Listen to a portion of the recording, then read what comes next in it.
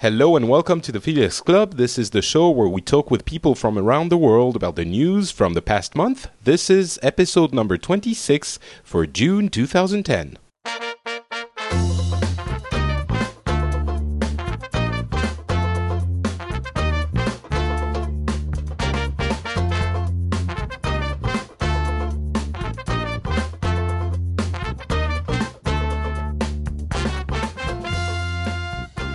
Hello everyone and welcome to the Phileas Club, the show where we get people from all over the world to talk about the news from the past month or so.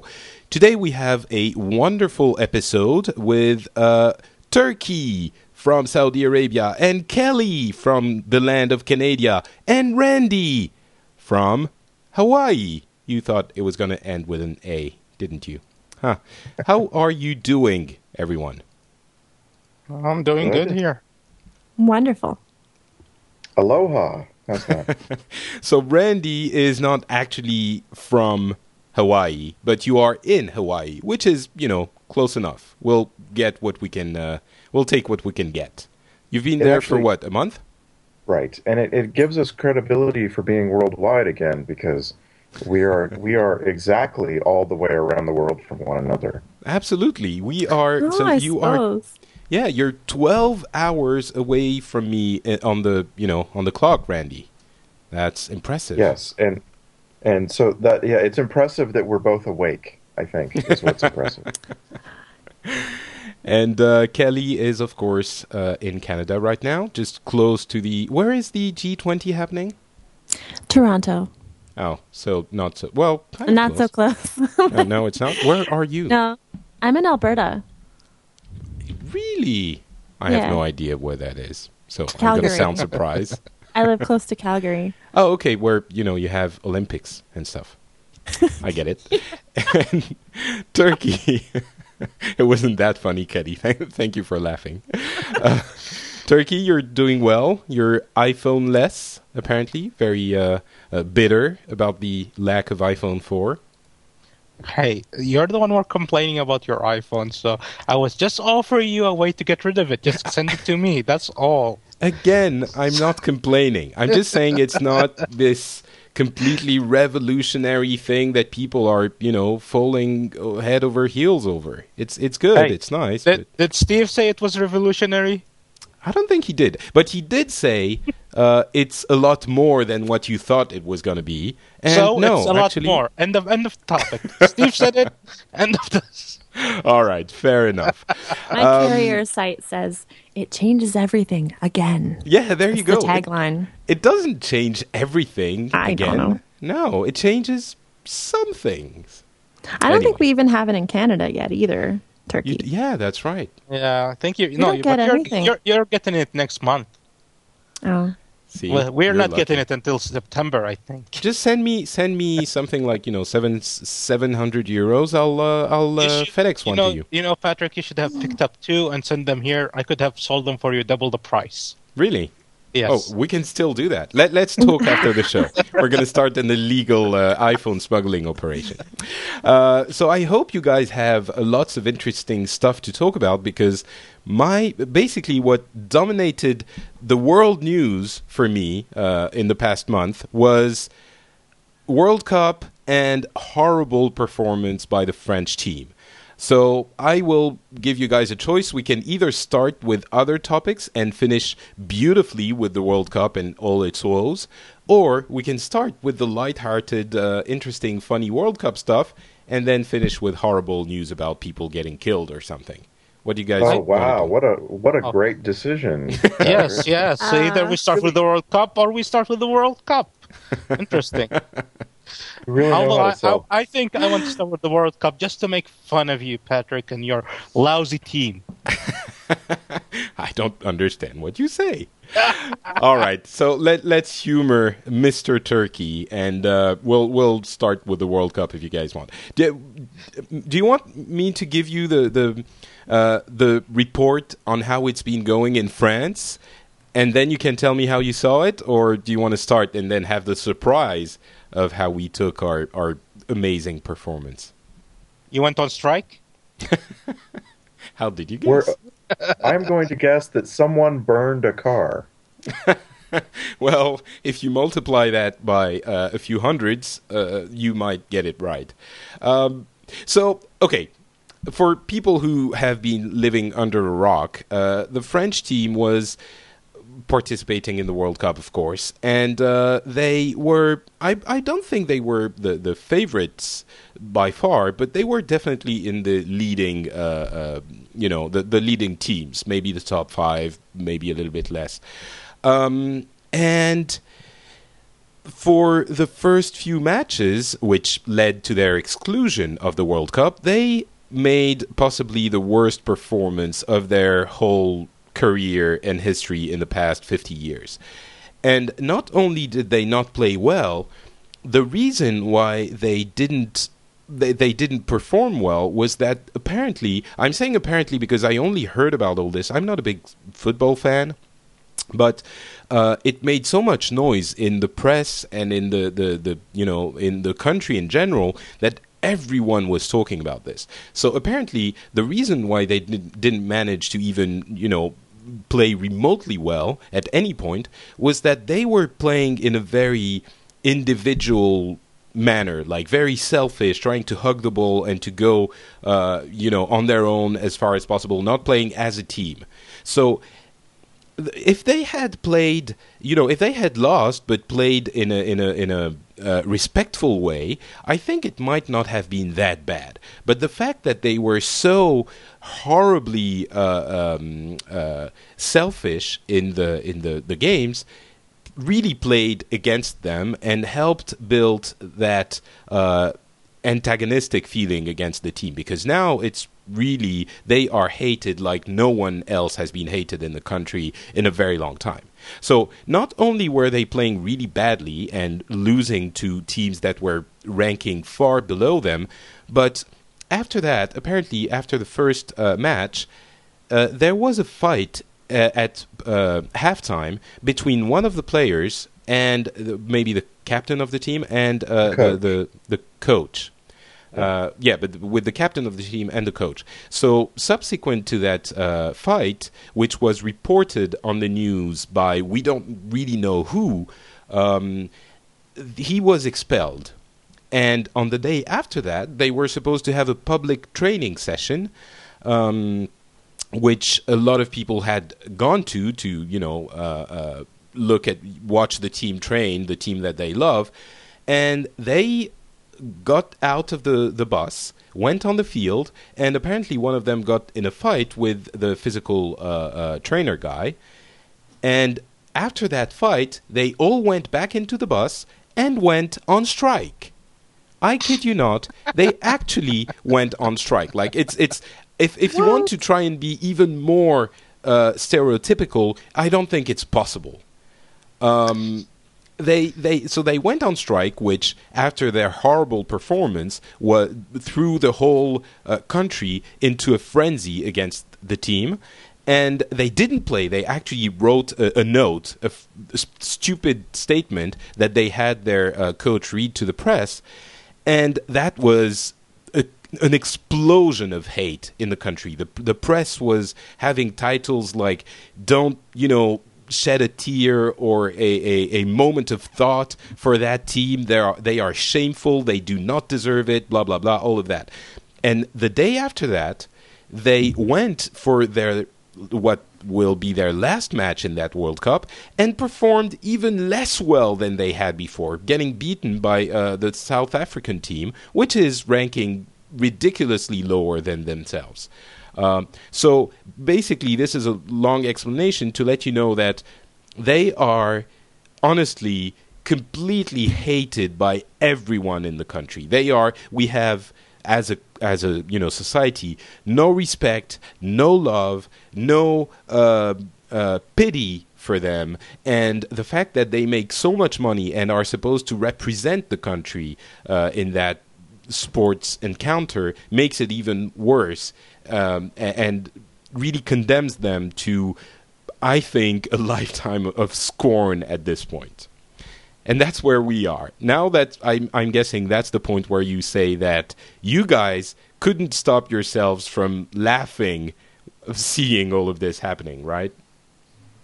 Randy, let's start with Randy. With the French story, it was impossible to laugh at, when at the same time Italy was melting down, and that was a lot funnier.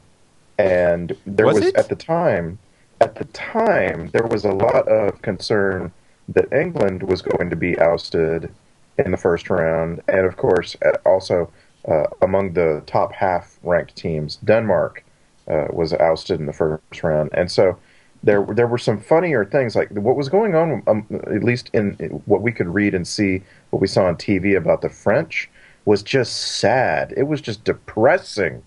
It just, I'm sure Turkey will manage to laugh about it, but we'll see. Right, because he will personalize you into the story and then laugh. He's already laughing. I can hear him laughing from whatever this is, 14,000 miles away. I can hear him laugh.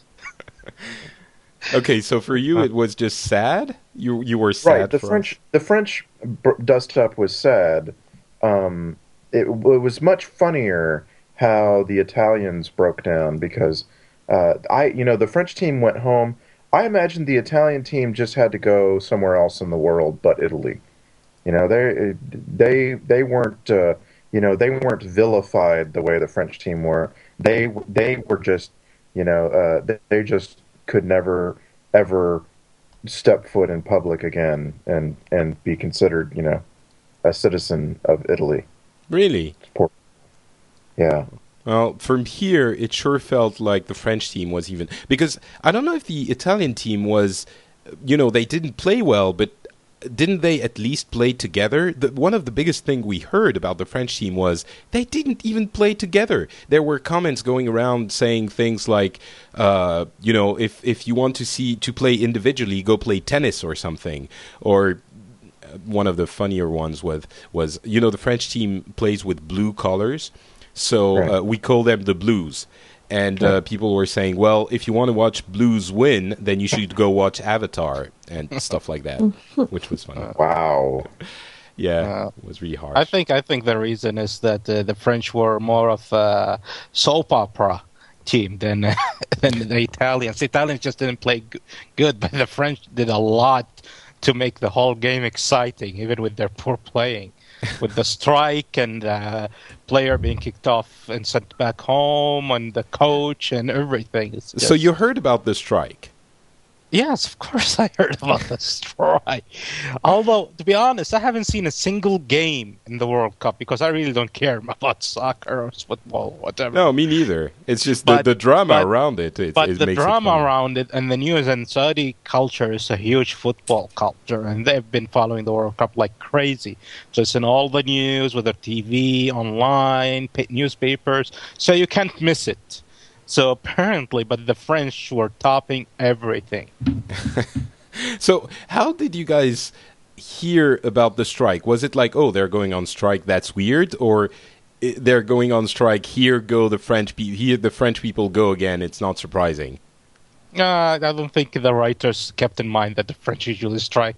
They just said, what are these idiots doing a strike during a game? Who strikes at playing a football game? For God's sake, it's not like they're poor. Yeah, they're getting minimum wage, so they're complaining they want more. There was actually a lot of people were making sure that in the government wanted to make sure that they wouldn't get the money that they were supposed to get for playing, for representing the country. Didn't they come in a gigantic, I think 747 jet or something, first class and so on? Of course. And they left. And they left on a private jet, completely rented, not private jet. What do you call these jets for tourism? A charter jet that's completely traveler class. Yeah. I don't know about that, but they did say class. No, that was in the news. Okay. Saudis were happy about writing that. They left on a charter flight, economy class. and completely humiliated. They did say that they were going to make sure themselves that they weren't, they were not going to get the benefits from, the monetary benefits from all of this. Their sponsors left them immediately after that strike announcement, and we're even going to have some sort of congressional or parliamentary commission to look into what happened and make sure that things, there are consequences about this. Kelly, I got nothing.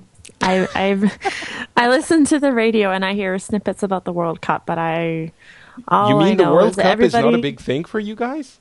Well, it is, but not for me. Like, all I hear about is, I hate the vuvuzela, and I missed this whole France thing. It's kind of an awesome story, but I must have not been listening to the radio that day. Well, there you go. Yeah. Yeah, I got nothing.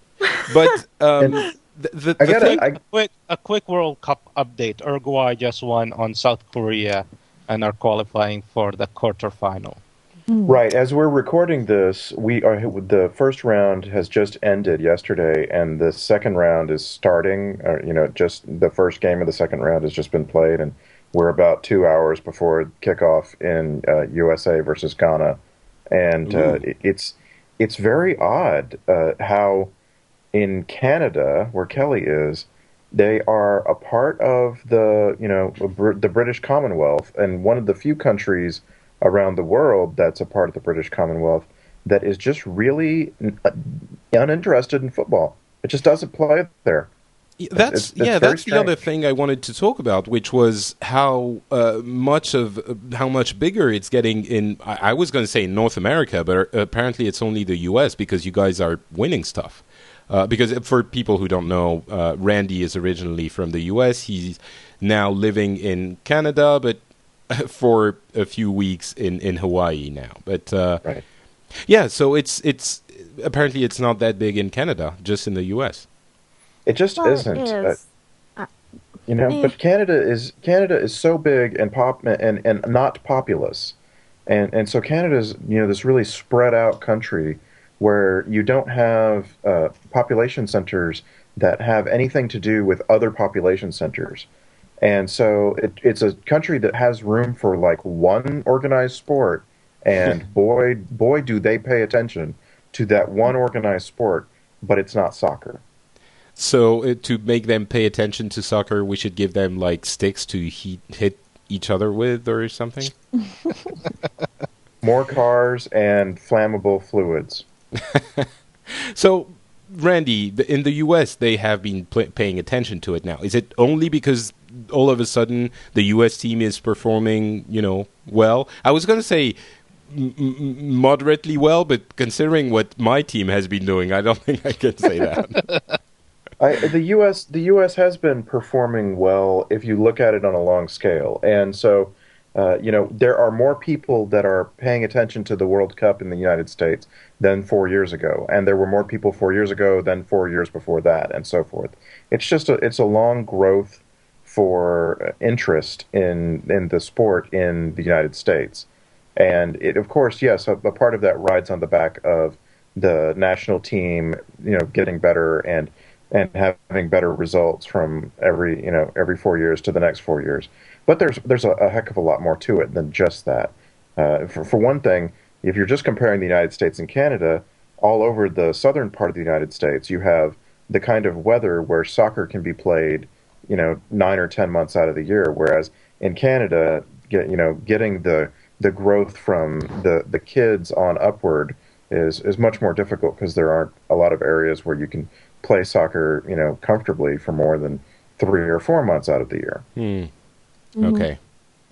Kelly, anything more inspiring at this point, or do you just not care? About the World Cup? Yeah, soccer in general, and I don't know. Like, there's certain probably pockets of World Cup fanaticism, like in Calgary and probably Vancouver and in Toronto. Because there's a lot of people from other countries where football is huge. It's fanaticism. It's a fanaticism for every other country in the world. It's cultural. It's totally cultural. Yeah. Okay, so the U.S. is getting to our well, I shouldn't say to our hobbies, but the Canada not really. So, do you think that the U.S. is still going to be paying attention after the World Cup ends, or is it going to go back in the closet and you're going to go back to baseball and that weird football that you play?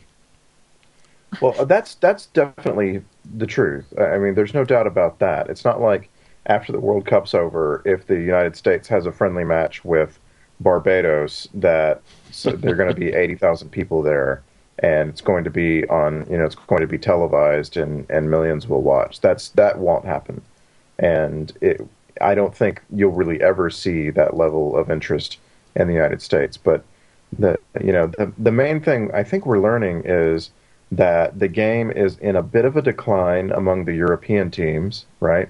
There were 13 European teams that started the Cup, and 7 of them were taken out in the first round. It's just remarkable. All the big ones, except for the UK, have been taken out, right? And Germany is still in the Cup. And Germany is, yeah. Or Netherlands, whatever you want to call it. Right, the Dutch are in. But that's a big surprise. All the European teams that didn't make it. And I think that the story every 4 years that interests the world at most is the participation of the teams from Africa. This year there were 6 countries from Africa. Only Ghana made it to the second round, and they're facing the U.S. today. And it's the U.S. is a lot like Africa in that regard. Can put on a lot of bluster. But will they actually dance on the dance floor? And the answer is usually no. We'll see. We'll see how it goes. All right. Well, I guess that at this point we're not really going to be paying attention anymore in France. But still, I think we are. Maybe it's just me, but I think we're still a little bit interested in how the U.S. is going to do. That's something that I think I'll follow with the corner of my eye, but probably not much more. Well, if France is anything like us, they're definitely going to follow it until the end. Until the end? Oh, well, yes. Yeah, probably the other people. There was a lot of interesting commercial marketing promotions happening before the World Cup started. And all of these were like, if you buy your TV here now, we will reimburse it to you if the French team wins the World Cup. So I think a lot of people are. I think those people are celebrating. Yeah, exactly. The managers from these shops are pretty happy. They must be the only ones in the country, though. All right, let's move on to something else. The other international story that we had was, as Kelly was saying earlier, the G20, G8/G20 happening in Canada right now. From what I understand, there are 2 main issues being discussed there. The first one would be Iran and North Korea. What are we going to do to make sure they don't do anything bad? And the other one would be, it's a little bit more surprising. It would be, not surprising, but how do we make sure that the banks are reined in and don't do anything stupid again, and at the same time make sure that growth is not threatened?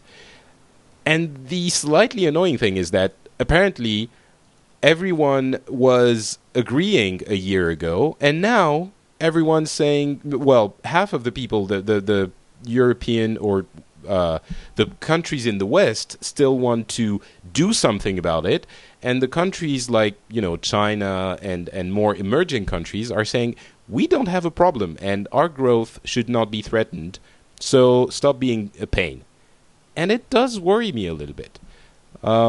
But I guess, Kelly, you're in the middle of all this, right? What do you think?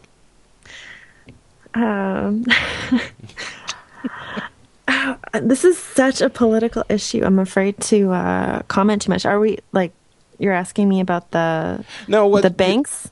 No, just what is happening in Canada in regards to the G8. No, nothing. And also, please don't be afraid to say something stupid because that's the norm in this show. So, the big thing in Canada right now is the spending that's going on for the G20 because they're holding it in Toronto. So this is a major city center. They're holding it in downtown Toronto. So the security measures are reaching, I can't remember the number. It's a very big number for the money they're dishing out for security measures. And there's a perimeter downtown Toronto. Kelly, I just saw it right now on CNN. It's $1 billion. Mm-hmm. Yeah, that's what we've been hearing is that that the total budget for just security is $1 billion. A big, holy moly! You would not believe what's going on. Like the downtown Toronto is a ghost town. There's nobody down there. There's police on every corner. They're expecting protests. There was a rather large one on Friday where just a couple of arrests were made. And there's a tent city going up in a park in Toronto. They're going to camp out all weekend to draw the world leaders' minds toward the fact that people are living like that. And but yeah, the big issue is all of the spending that's going towards this very lavish event that nobody really sees any results from. Randy probably knows a little bit more about it, but I know that the whole thing is very showy. Like they built an indoor lake to show off to show off the cottage country of Ontario and demonstrate the importance of the environment. And I'm like, you're in cottage country, like just go to a lake. Like I don't know if it's to protect them, but that is the funniest thing too, because they spent $23 million on this media center with a $2 million lake in the middle of it, and then they called it the Experience Canada Pavilion. I love that. It's in Canada, like it's quite. I have to say. Well, first of all, for me personally, $1 billion on security. I don't care what it is. Nothing like that is worth $1 billion. I mean, I understand it's all the world's leaders and they have to be protected, and of course, rationally, I understand this. But $1 billion, the other thing that I related to immediately is what you were saying, Kelly. It doesn't seem like all of this is ever doing anything. I'm sure it's only a perception issue, but definitely it does feel like all of this is always talk. It doesn't lead to anything. Like the one main issue is the creation of a tax, a bank tax that we are very much in favor for, but other countries like Brazil or India or China don't want to see happen for the reasons I was saying before. But the point being, it's never yielding actual results. And if you're spending $1 billion just for protection, just do it via Skype. Everyone in their office, connect on Skype, you chat, you can do it every day if you want. It's not going to cost a lot of money. Well, let's be honest. It's true. $1 billion is a lot, and it's a lot of expense. But if you really look deep into it, with the amount of money that ends up transferring between these countries just from agreements and meetings, it's going to exceed that hundreds of times at least. So there is a benefit, but what we're looking at, we don't look at these benefits because that's not what they usually put in the news, which is basically what they're putting in the news is all of these great announcements of agreement between the 20 states. But if you look between one state and another, between each two states and so on, there's a lot of money going around. So you're talking about commercial agreements? Yes. Yes. So there is a benefit from these meetings, and usually these leaders, they always usually have with them a number of their ministers, a number of their business leaders in their group, and they usually do end up having meetings, and a lot of deals are done during the G20. Yeah. I guess that's something we don't really see it because no one reports on it. The main, well, I might be overstating it a little bit, but the main aspect of the G8 and the G20 are always very political, and that's the main thing we focus on. And I would go even farther. That might be because of the socialist nature of our beautiful country, but if we were to talk about the commercial agreements, it would be regarded with a little bit of disdain. I don't think it would be exactly disdain, but how can I say it? It would be looked down on. Again, if we talk about money, it would be, oh, look at the great people, the greats of this world making money, exchanging money and doing commercial stuff when the poor people in this world are dying of hunger. So we wouldn't see it with a completely positive spin. Anyway, I'm a little bit all over the place here. Yeah, Kelly? The Prime Minister of Canada's main goal here is trying to convince other countries to put money into maternal and child health care in developing countries, like saving children's and mothers' lives because so many women are dying in childbirth. And they're trying to convince other countries to put money into developing those programs to promote the health of maternal health. It's always a difficult thing here because, of course, we know that we could be doing more, but it's always like, how much do you need to do? How much are you expected to do? And at one point, if it's not efficient, or if you're already sending that much money, how much more do you need to send for it to start working? Or, it's I guess it's easy to go for us to go to the, oh yes, we could be sending so much more because we're spending, I don't know, $1 billion on security, for example, or whatever, some money on the French team or football team, but I don't know. We would easily go to horrible capitalistic spirit. We should be doing more for the third world. I don't know if it's that easy of a situation. Mm-hmm. I don't know. It's definitely not that easy of a situation. As evidenced by how impossible it is for what these nations do when they get together to then actually enact what they say they want to after the fact. I would go even farther.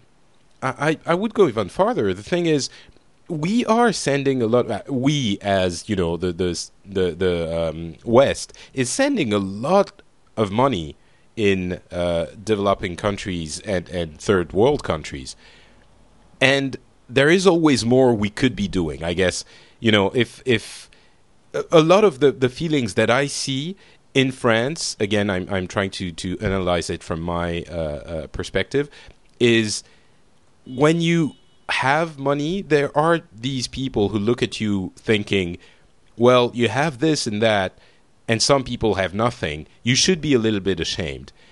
But then you look at them and you're thinking, well, you have a car, or you have you just bought a PlayStation or a TV. How much do you have to give up for it to mean that you actually have given up enough? I don't know if that even makes sense, but Randy, about oh God, I'm really tired today. Sorry. How is the G8, G20 being perceived from there? Not much. I realize it seems like every time I'm on the Phileas Club, you ask me about the biggest piece of international news, and I say, but the U.S. aren't really paying attention to it, and that's the case. There's the usual reporting in the U.S., telling you that it's going to be happening on this date and that date, and that Canada is spending $500 million flying F-18s over Toronto. And by the way, that's the major part of the security cost is jet fuel. And, that sort of thing. You heard that Turkey snickered just when he said that. Yes, I did. Yes. He lives in a magical land where fuel is free. Anyway, hey, it's not free. It's cheap. So there's the usual reporting you would expect, but it's not even close to being headline news in this time when the headline news in the United States at every minute of every day has been an ongoing, fury about the oil spill in the Gulf of Mexico. Right. There's just the G20. There was actually a round of media a couple of days ago that asked the question: Are G20 talking about the oil spill? No. Okay, then that's not big news. That was. Maybe we can talk about the oil spill a little bit more because I want to hear about that. But before that, do you see from Hawaii a difference in because the image I would have of Hawaii is from in mainland U.S. you would have the regular mainland U.S. thing, but in Hawaii it's that resort islands that everyone talks about, where everyone ever talks about is beach and sun and tourists and the whole economy being centered about tourism, which doesn't really leave any room for anything else, including things like the G20 or maybe even the oil spill. I'm sure I'm people wrong. People in Hawaii are busy fighting the Japanese occupation right now. So that's what they're... Hawaii is behind the times. I'll give you that. I don't know if we're 60 years behind the times, but hey, but you have one of the largest tourist attraction for Japanese people is Hawaii. Isn't that right? That is correct. In fact, that makes up in dollars per person. That makes up the largest share of Hawaii's revenue is from the Japanese. When I was living in Japan, it seemed like every other person was spending summer in Hawaii. Right. Anyway. So you're correct. You're correct that it's very an insular part of the world, but it has to be because it's so remote. It's so distant from everything else. But to say it's not entirely politically minded is incorrect. In fact, I would put Hawaii up there in states with New York and California in terms of the interest in politics. It's just that because of the distance, Hawaii's interest in politics is a bit more local than most places in the mainland U.S. And the distance, I mean, a news story like the oil spill, its depth is based on how close you are to the oil spill. So in the United States, Hawaii is as far away from the oil spill as you could get. But it's still, if you pick up a newspaper in Hawaii, and one of the big things that happened in the last month is the two long-time major newspapers in Hawaii merged, which is very odd. It's odd to see two newspapers that have stood opposed to one another in a lot of ways for many, many decades, like 100 years each, to just come together, and now they're the same thing. But if you pick up the newspaper, you will see a story on the front page maybe 4 days a week here about the oil spill. Then, like I say, a lot of local politics, really strange local politics in Hawaii, and I'll hit on that again later because one of the details is the most bizarre thing I've ever seen in politics, and that's saying a lot. All right. Sounds like something worth listening to. Anyone else has anything about the G20? It only just started. It's not like there's so much to say, I suppose, at this point.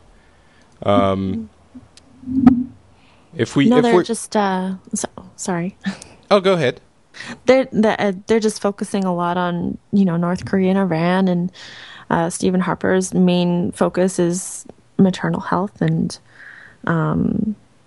the rest of the country is just rolling their eyes at the money that's being spent on world leaders that have not apparently led anybody anywhere. Yeah.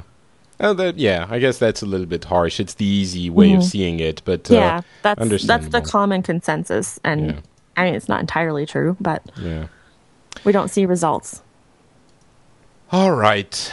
Well, let's move on to something else then. Well, Randy, you wanted to talk to us about that weird political thing? Let's start with that. We can come back to that at the end of the show. It's just not. I can't even go there yet. Okay, fine. Tell me. I would like to know from your perspective what the oil spill in the Gulf of Mexico has looked like. Well, it's far away enough from us that it doesn't actually concern us directly, and we're not threatened by it. But it certainly has an effect in, like, any oil spill would have. And we're not super oil company friendly to begin with. As you know, we use a lot of oil, but we also have a lot of nuclear energy.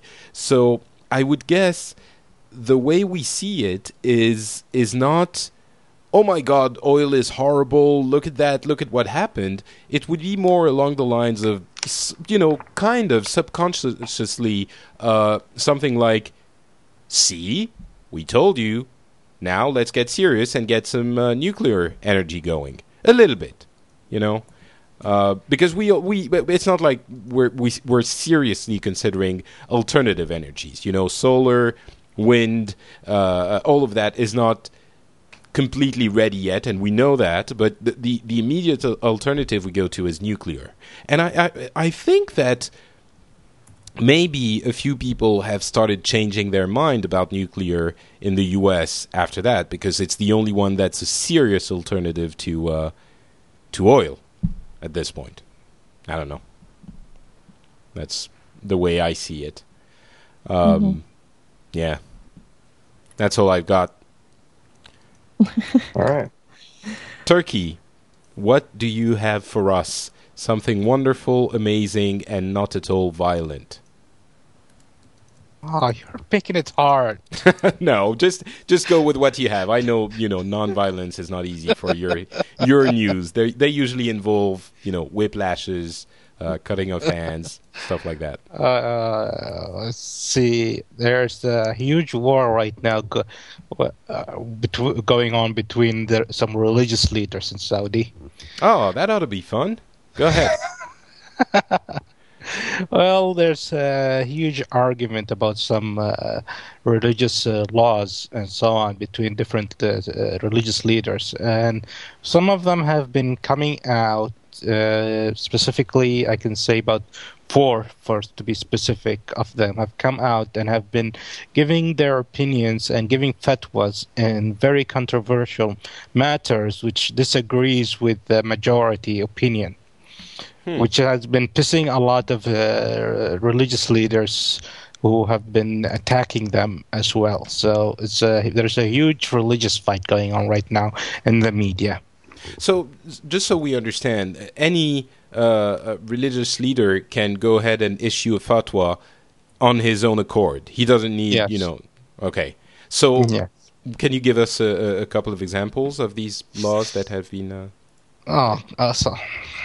Some of them are just plain stupid. Some of them, for example, one religious leader, we have something in Islam that's about relationships. If a baby is breastfed from a woman who isn't his mother for a specific number of times, I think it's about 5 times, then he becomes her son. Wow. Yeah, through breastfeeding. So, are you sure it's only 5 times? Because I'm telling you, when you have a baby and you're breastfeeding it, like 5 times could happen in a space of like 6 hours. Yeah, it's 5 times, and which makes him his mother. He cannot marry her or marry her daughters or anything. He becomes like their brother and so on. So, marry her. That's just disturbing to think of. That he would grow up to marry the woman that breastfed him? He can't.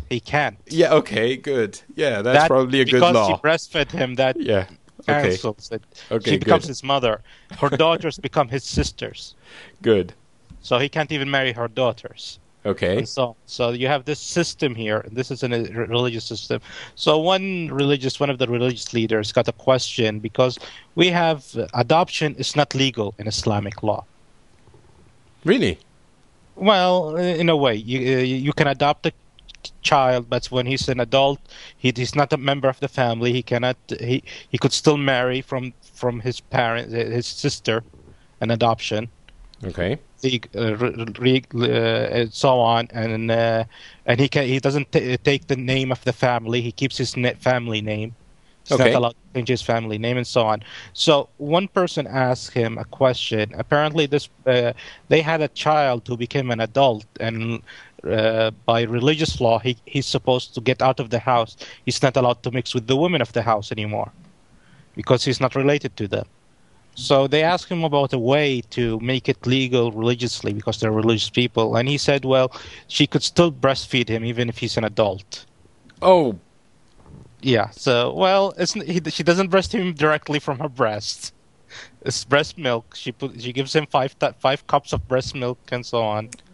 And he becomes so part of he the was. family. Was that? Geez, was that actually considered seriously, or did everyone hear that answer and go like, "What is he talking about?" Please tell me it was the latter. Can you repeat that? I just wasn't sure. You weren't listening to me. Yeah, I wasn't. Sorry. No, when he came up with that answer, did people listen to it and think, yes, it makes sense? Or did everyone go, what the hell are you talking about? What was the reaction? What the hell are you talking about? Okay. He was highly condemned. I see. So, and however, he used religious text to prove that it's okay. And to be honest, if you have to look at it from different aspects. And when you're looking at it, in my opinion, I still think it's a crazy thing to say, but it sounds logical to me. It makes life easier. Well, yeah, because in Islamic law, this kid he grew up with the family, but when he became an adult, he cannot mix with them. He can't even go in the house. He cannot meet his mother, who he raised him since he was like 3 years old or 5 years old when they were adopted. Wouldn't the easier solution be to make him an adoptive son to sort of create a status of adoption? That's against Islamic laws.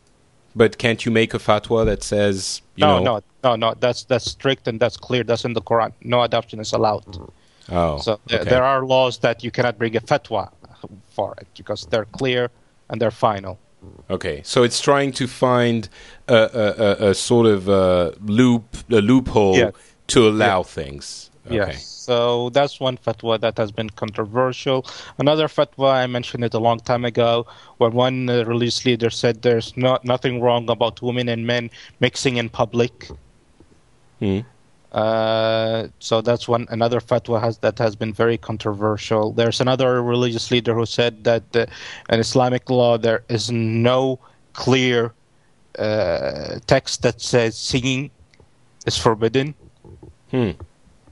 So, and those three, for example, have been very controversial. It's been a huge thing in newspapers. People have been fighting over it. It's a big fuss going on here. So it's not just a one-sided. It's not like one leader is coming under attack because what he's saying is controversial. It's more of a general atmosphere of religion.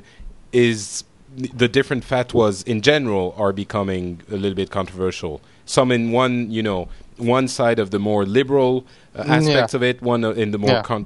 Is there a reason why all of a sudden people would start questioning all these fatwas, or no? The people have always questioned fatwas from the older days, depending on who says it and how many people agree with him. But in the older days, these fatwas would not come out because the media was more controlled. In recent years, with King Abdullah, the media has been more liberal and has been given more freedom, whether they're religious people or the media or liberals, to speak out their minds. So these are becoming, and plus we have all of these new media. You have the internet now, you have satellite TVs and so on, which help to spread these fatwas now. And now they're becoming very controversial because for these three fatwas, for example, are going against the norm. And that is pissing people off, especially the extremist religious people, because they have a system. That's it. End of story. You're not supposed to change anything. This is how it works. That's end of it. And however, these fatwas, they are not completely brand new. They didn't bring something like out of the blue and said a fatwa. These fatwas are based on books and fatwas that are 500, 600, 1,000 years old. But nobody ever talked about them before. So does anyone at this point look at the media and maybe even King Abdullah and say, the media should be more controlled, or King Abdullah is being too lax, or things like that? Do they ever turn their attention to that, or? Definitely. There have been complaints, especially from the religious parties, that the media has been too relaxed. They've been talking too much, and they shouldn't be talking about things, and so on. So there has been mostly from the religious. Of course, the liberals also say the media is not open enough yet. We need more freedom. So you have these two parties are fighting over it. One last question, which I'm actually surprised I didn't ask before. I don't think I did ask about this on the show, but you mentioned the new media and the internet that help spread all of these informations. How much are all of these being used? I mean, I know you're on Twitter yourself. You use Foursquare. You communicate quite a bit, and I see a few messages in Arabic coming from you from time to time. So I suspect you're not only speaking with your American friends. You're also having an online life inside Saudi Arabia, and of course you have blogs that you participate in. How much of a part of the media is this in general? Well, the media now in Saudi Arabia, when it comes to the internet, is now huge. We have a huge following for the internet. Surprisingly, we have the infrastructure has been developing very fast recently. The prices have been improving. It's been a lot easier for people to get online. Definitely, it's a huge demand for websites, forums, and Skype, for example. So the media is huge. Just about everybody now has a website, everything. We have gotten to the point where marketing is also online. You can find ads, and they have a link for a Facebook page, Twitter account, YouTube page, and so on. And it's becoming very the norm right now here.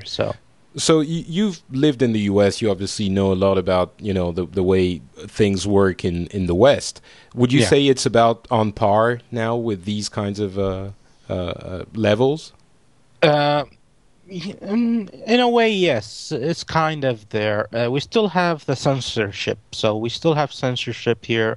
However, people who are serious about what they want to look for, they just go around the censorship. There's always ways, and it's not very difficult. I think censorship is not as strict and as powerful as like in China. It's more targeted to the majority and the normal people, and less about the experts or the professionals or the educated. And because those people usually do find a way around. And there has been a lot of things going on online. A lot of Arabic newspapers have been coming up online. A lot of online-only newspapers that were established. And whether you get from liberals, extremists, religious, moderates, so on, everybody now is online. Saudi Arabia now is fiber optics is becoming everywhere. They're installing fiber optics everywhere. People now are getting, for example, 100 megabytes per second speed on fiber optics. It costs about, maybe I think right now, it costs about $120 a month. And so on, an unlimited bandwidth. So it would seem that the cat is out of the bag, kind of. The government or even the religious organizations are never going to manage to control the information anymore. Once it's on the internet.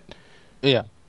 Okay. Well, they cannot control it anymore. There is censorship, as I said, but it's not. It's only practical for the average Joe, as you can say. But for other people, it's not. They can find a ways around it. And plus, even now, the internet has reached a point where the religious extremists, the moderates, and the liberals, they all want the internet, but they only want the pages they want, of course, each one of them. Yeah. But they all want the internet because now they all have huge presence on the internet. It's the way for them to spread the word, spread their ideas, ideology, and so on. Okay. Well, thank you. Kelly and Randy, you've been super silent. Anything you want to add before we move on to something else? I just enjoy my monthly update on Saudi Arabia. I mean, you really can't get... admittedly, if you follow Turkey on Twitter, you can also find out where he's having coffee every morning. But you can't. There aren't many people in Saudi Arabia who are getting on the internet like Turkey does and just telling it like it is. It's nice. Well, actually, Randy, you just need to find them. There's a lot. Well, and we're speaking different. I should have said speaking English. English. English. Yeah, just go to the people who follow me on Twitter. You'll find at least 20 Saudis who write in English, and most of them will be females.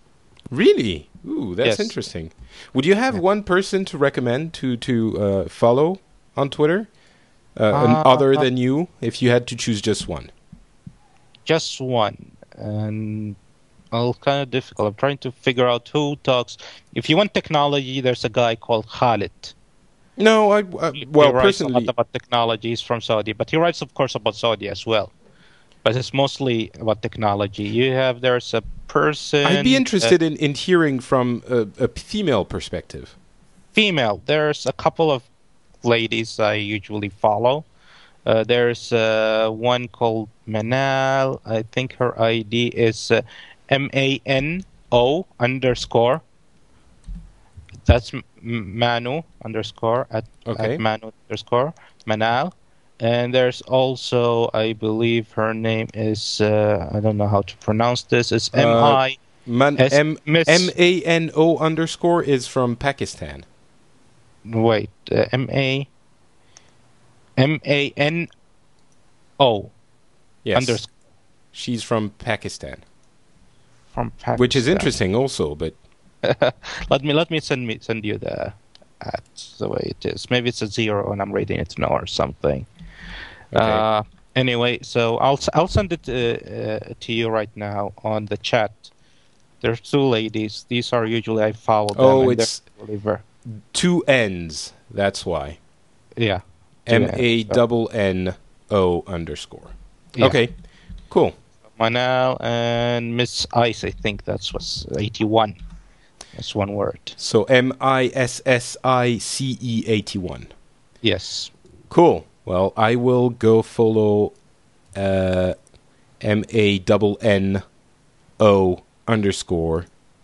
and hear more about Saudi Arabia. There you go. All right. Let's move on to something else. Who has something super interesting /funny /cool? I have something sort of interesting that I wanted to chat about when we were talking about the BP oil spill. Go ahead. If that's all right. Sure. So as I mentioned, I live in Alberta. Do you know what the oil sands are? Have you heard of them? What? The oil sands. I am not sure I do. By all which I mean I don't. So bad, Patrick. How could you not know that?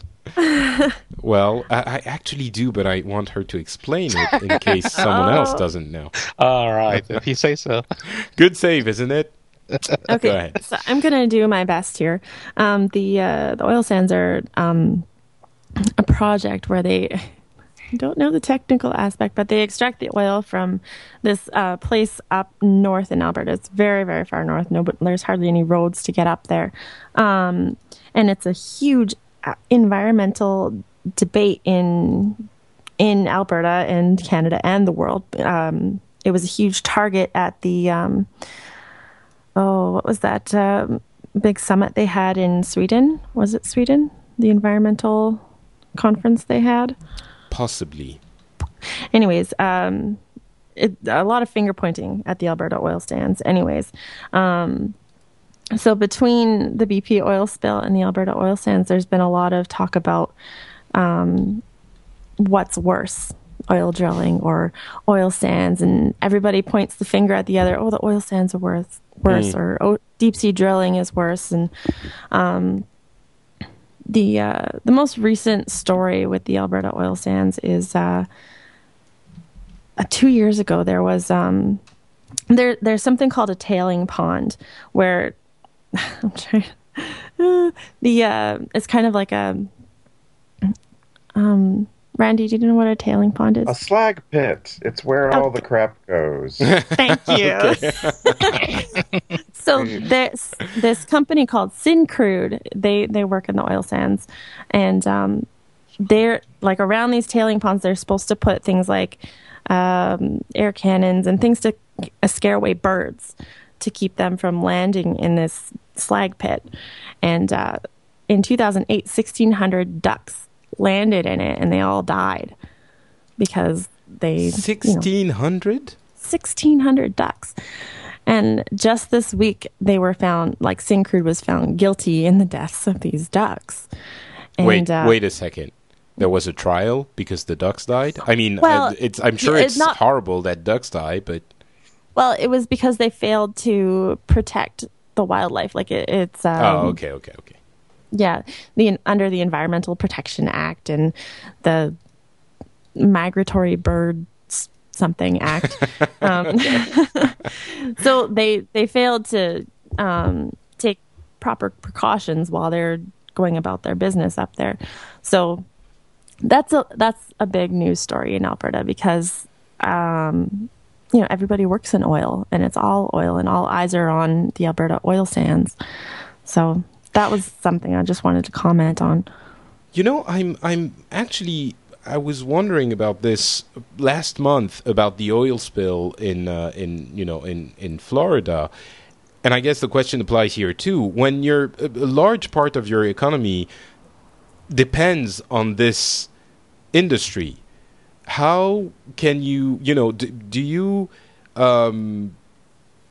still think, oh, it's a horrible, mistake, but we still should keep working in this because it's our livelihood? Or what's the sentiment there? I guess I'm asking both for the Florida incident and the Alberta incident. Does the population react maybe more mildly to it because they work in this? Or... It is a little bit milder, but there's a lot of radical voices, like very loud voices against the oil sands and against any kind of big project like that has a huge environmental repercussion. Well, I guess, the voices against are to be expected. I guess what I'm wondering is, do you have voices for that are going to say, yeah, it was a mistake, we'll make sure it doesn't happen again, and we have to keep doing it, apart from, the oil companies, which are, of course, going to be... Well, the thing about the oil sands is you just, you just don't know how bad it is. Like, there's so much information out there, and everybody says something else about... who's worse and what's the worst way to get oil and the best way to get oil. There's people that say the oil sands is the worst thing to ever hit the face of the earth. Yeah. And then there are the people that, like scientists, I guess, I don't know if they're bought or whatever, but they're saying, well, no, it's not actually that bad. There's a lot of worse things we could be doing to get oil and are being done. So it's hard because you just don't know what to believe without being a scientist that's up there studying what's going on. Yeah. What about the BP thing, Randy, in the U.S.? Is it coming to some kind of a conclusion at any time soon? I guess it will won't never until... come to a conclusion. Okay, that sounded ominous. CNN put up an oil counter today. So now you can go to CNN.com and see the scrolling and ever increasing number of barrels of oil that have been deposited into the waters of the Gulf of Mexico. and it's just every day it's another level of hyperbole and people just freaking out. And you were just reminding me of one of my favorite moments in the oil spill, which was on a political commentary show in May. A fellow by the name of George Will was trying to downplay the size of the spill and the impact of the spill, which is really odd that that's what the right wing has decided to do in the United States. They are actually doing it now? Oh yeah, absolutely. In fact, in some parts of the left wing of the United States, they have stopped referring to the Republicans as the GOP, the Grand Old Party, and started calling them the GOBP, which I just think is damn funny. But anyway, so George Will is on this political commentary show, and he says, I'm quoting him because I have heard this quote so many times I could give it to you word for word. He said, by the way, wind farms kill a lot more birds daily than are probably going to be killed in this oil spill. And Jeez. It's mind-bogglingly incorrect, and of course, immediately all sorts of numbers came out about how many birds are killed by wind farms, because it's a significant number, and it's in the hundreds of thousands per year. And, depending on and I'm talking about just in the United States, depending on whose numbers you go with, but let's just say it's going to be six figures a year now. And so as there are more wind farms built, there are more birds being killed by them.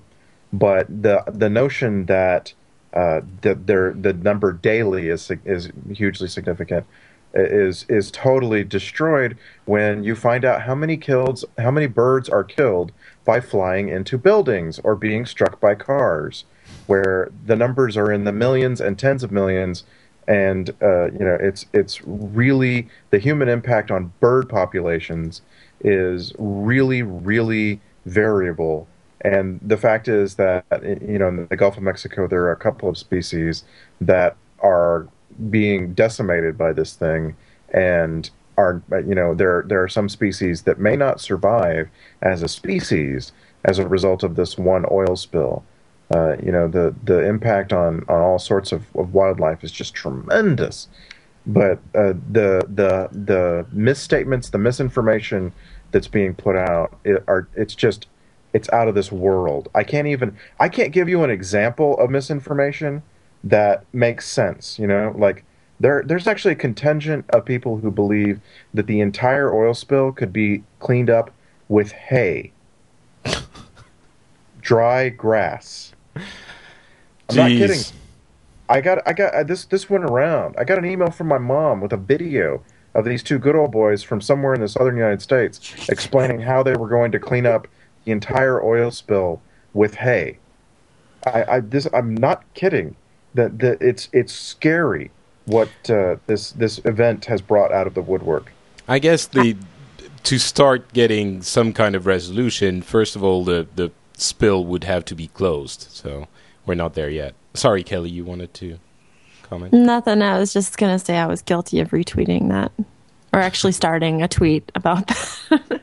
About the guys with the hay? About the hay, yeah. Oh my gosh. Well, when you're talking about, let's say someone was to spill a gallon of oil in your swimming pool, it's just very, very different than when you were to spill hundreds of millions of gallons of oil into, it's the ocean. So it's much bigger. Why doesn't BP just use hay if it's that easy? Yeah, exactly. It's unbelievable though. Is there an estimation of how much oil is actually out there? Because it seems like it's been going on for so long. It should be close to being all, spent and spilled. No, the only number in my mind is the money they spent to clean up till now, which is over $2 billion. They freaking should. Yes, there are estimates of the size of the oil reserve under the ocean floor, and it's very large. And if this hole in it was left open, it would continue to spew for years, or many years, actually. Jeez. So yeah, they definitely have to do something about that.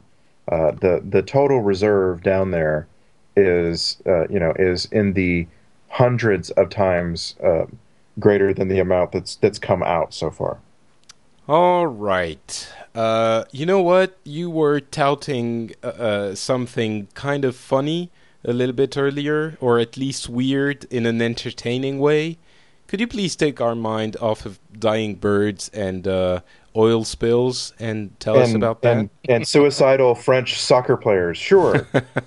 Yes. So I am fortunate enough to have this opportunity to move to Hawaii and find work here and get to live here. And I think it's fantastic. My very first day that I got to Hawaii, my friend Chad took me on a drive around the island of Oahu. And it's political season in Hawaii. The state House of Representatives, the state Senate, the mayoral races for mayor of Honolulu are all going on right now, and they are very high pitch. And so one of the strange things to see in Hawaii are all of the little signs that people put in the grass that tell you who they want you to vote for, and you get to see all the names. And names in Hawaii are unusual.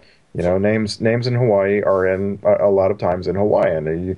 You're better off if you have a sort of local name. One of the candidates for Hawaii House of Representatives doesn't have a local name. He was born in Utah, and he's actually of Tongan descent, and he went to BYU. What's that? Is that like Indian or something? Tonga. It's an island in the South Pacific. Tonga. Oh, okay, sorry. No problem. And so seeing his name on these signs among other names is just absolutely hard to take in. It's hard to believe that someone whose name is Richard Fale would be running seriously for as the Republican nominee for the State House of Representatives. Oh, well, there you go. He's Republican, so it doesn't really... Yeah. And his name really is Richard Fale, and his middle name, if you don't like calling him Dick Fale, his middle name is Lee, which I like to give a sort of French twist to and call him Dick LaFale. I just think this guy has got the worst name not just the worst name I've ever heard in politics, but just the worst. You couldn't have a worse brand than his name. It's Fale, F-A-L-E. It's not F-A-I-L. So sure. And if you wanted to say Fale, that would be fine. Although it's very close to folly all of a sudden. Which actually, I think the word fail comes from the word folly, or vice versa. But any way you spin it, the guy he's a white guy, and so you can't look at him and say he's Hawaiian. So we're going to say Fale. He's Dick Fale, and his signs tell you that he's Dick Fale, and I just can't believe that they're serious. I can't believe it. You keep thinking that they're going to wink at you, and say, okay, we're just kidding. We just picked the guy for his name, and it's a joke. But it's not a joke. I will go the other route and think that with a name like that, he must have been bullied in school and made fun of in college and all of that, which are actually what freaks and geeks suffer, and that actually builds their characters and makes them better people in the end when they become adults because of all this. So I'm going to tell you that because of his name, he's probably better equipped to defend his constituency, and he probably has a stronger character because of it. Okay, whatever. That's great. Great argument.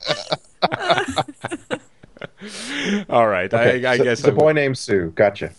What? A boy named Sue? What's that? That's a song by Cash Johnny Cash.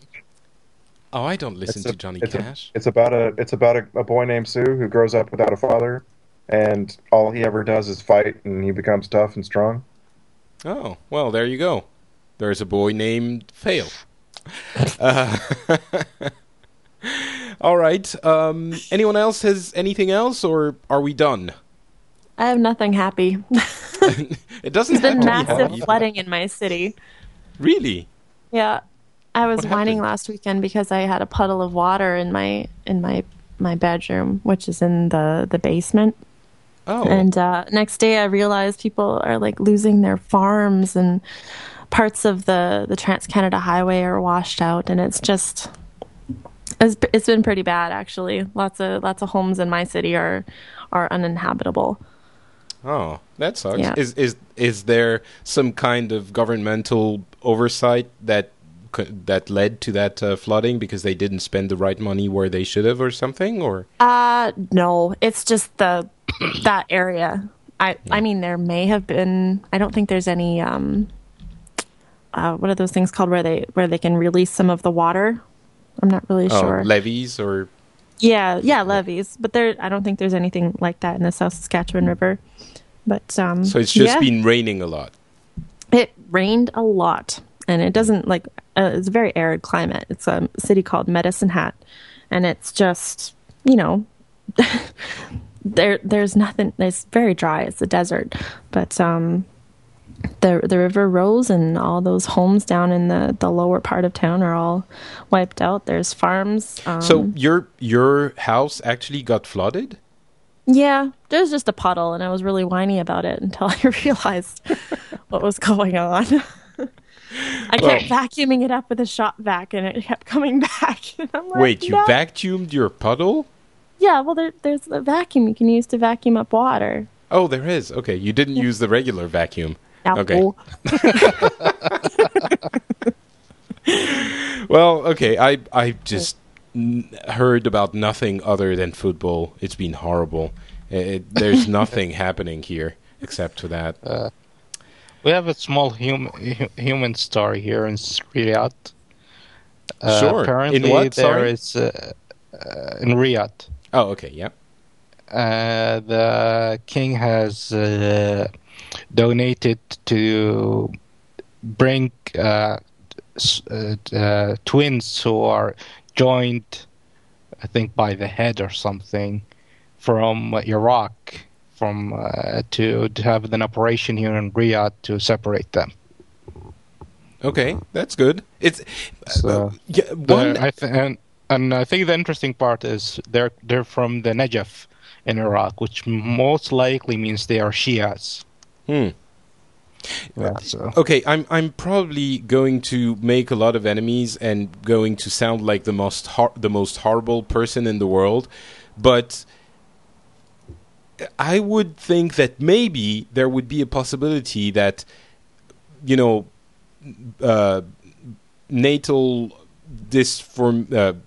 deformities or things like Siamese twins or things like that would have some sort of condemnation in Islam. I'm sure it's wrong, but that's where my mind goes somewhat. The separation of Siamese twins? No, not the separation, but maybe that it's horrible to say that, but it's impure or it's. Oh not no. Oh, There's sorry, nothing like Turkey, that. you're silencing. You're becoming a silent. Can you turn it off and back in?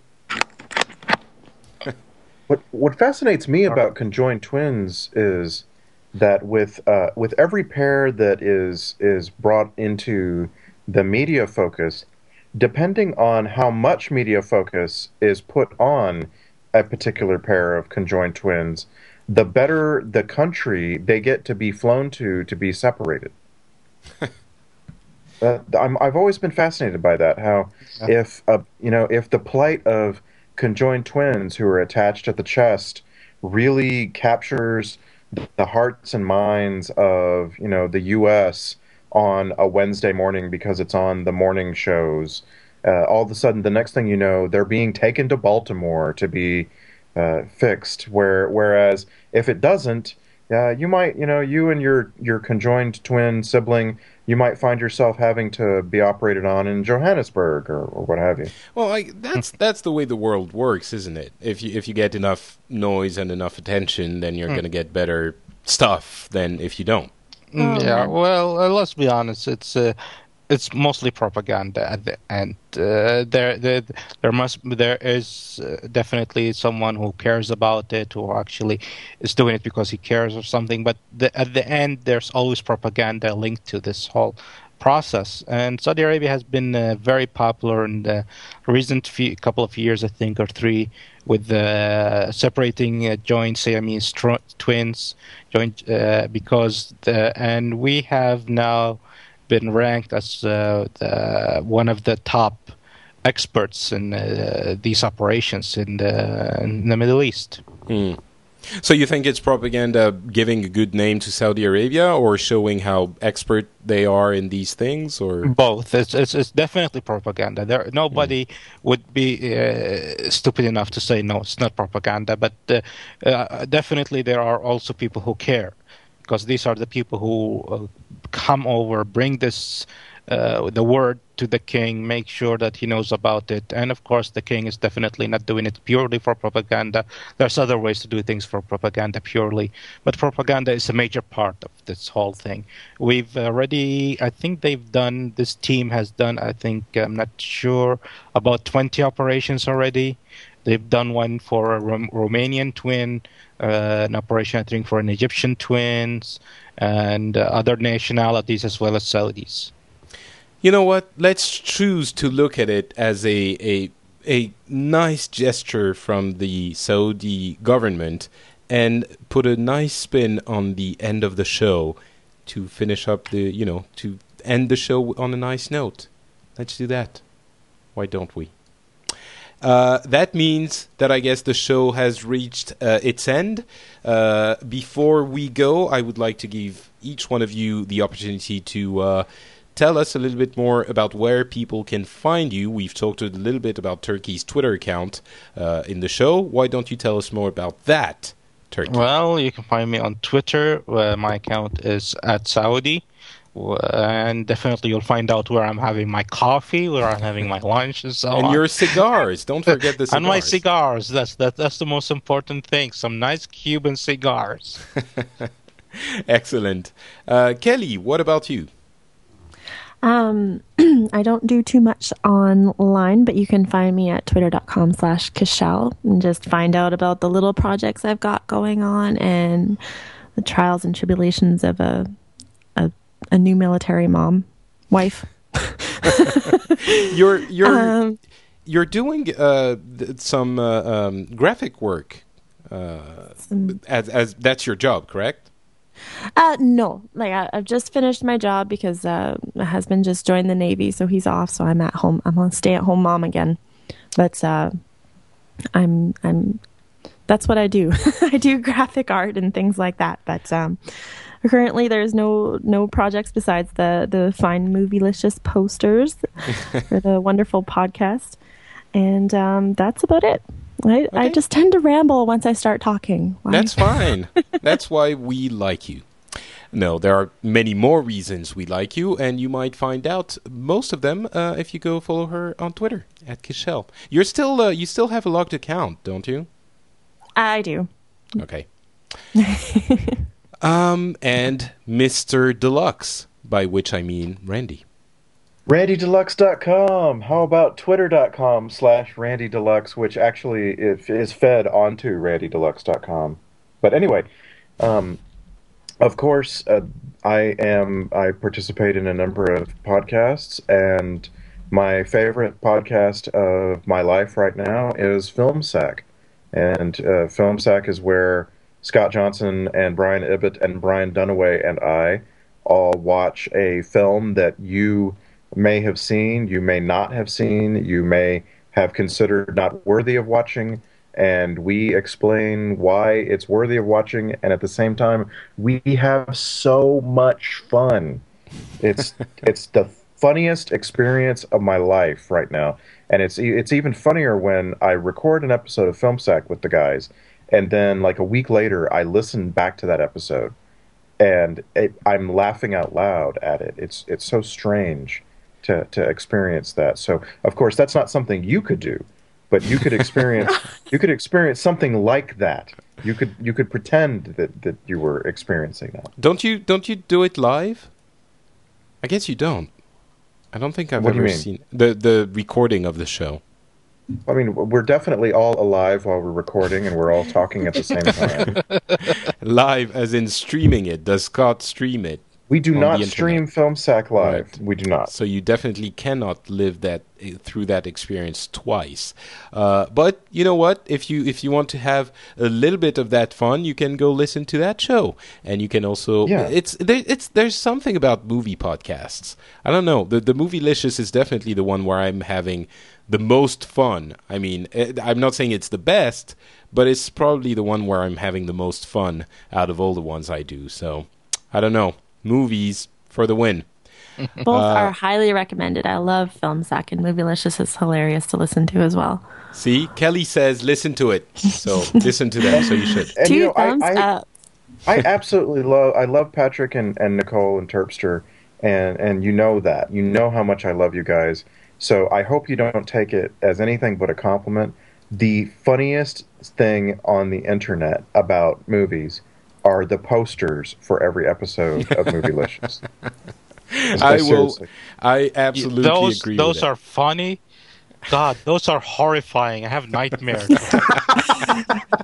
I just finished next week's one. Wait till you see it. Oh, I can't wait. I sent you the picture for that one, and I'm so looking forward to see how it turned out.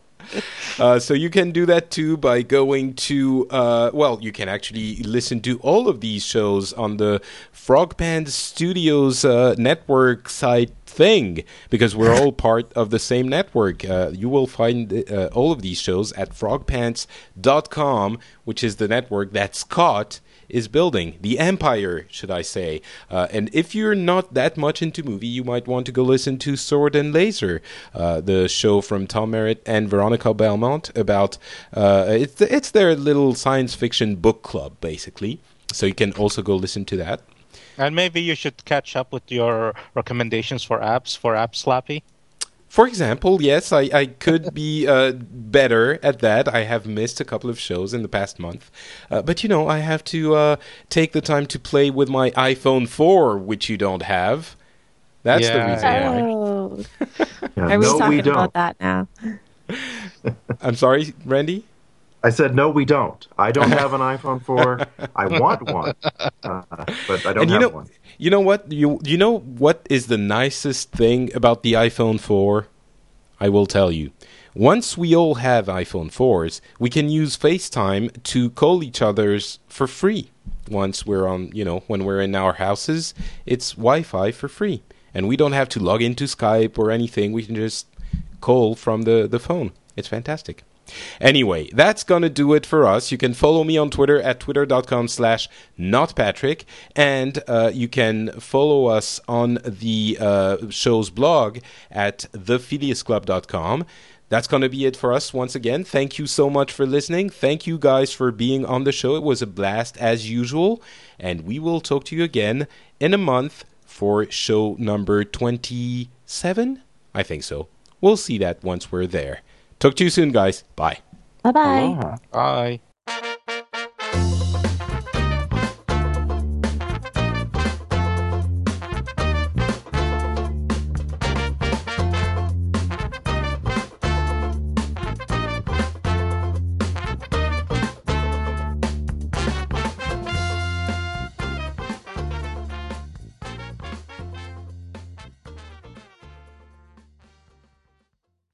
Dun, dun, dun, dun.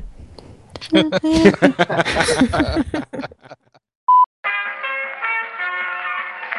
podcast is part of the Frog Pants Studios Network. For more information about this and other shows, visit frogpants.com. Audio programs so good, it's like you're there.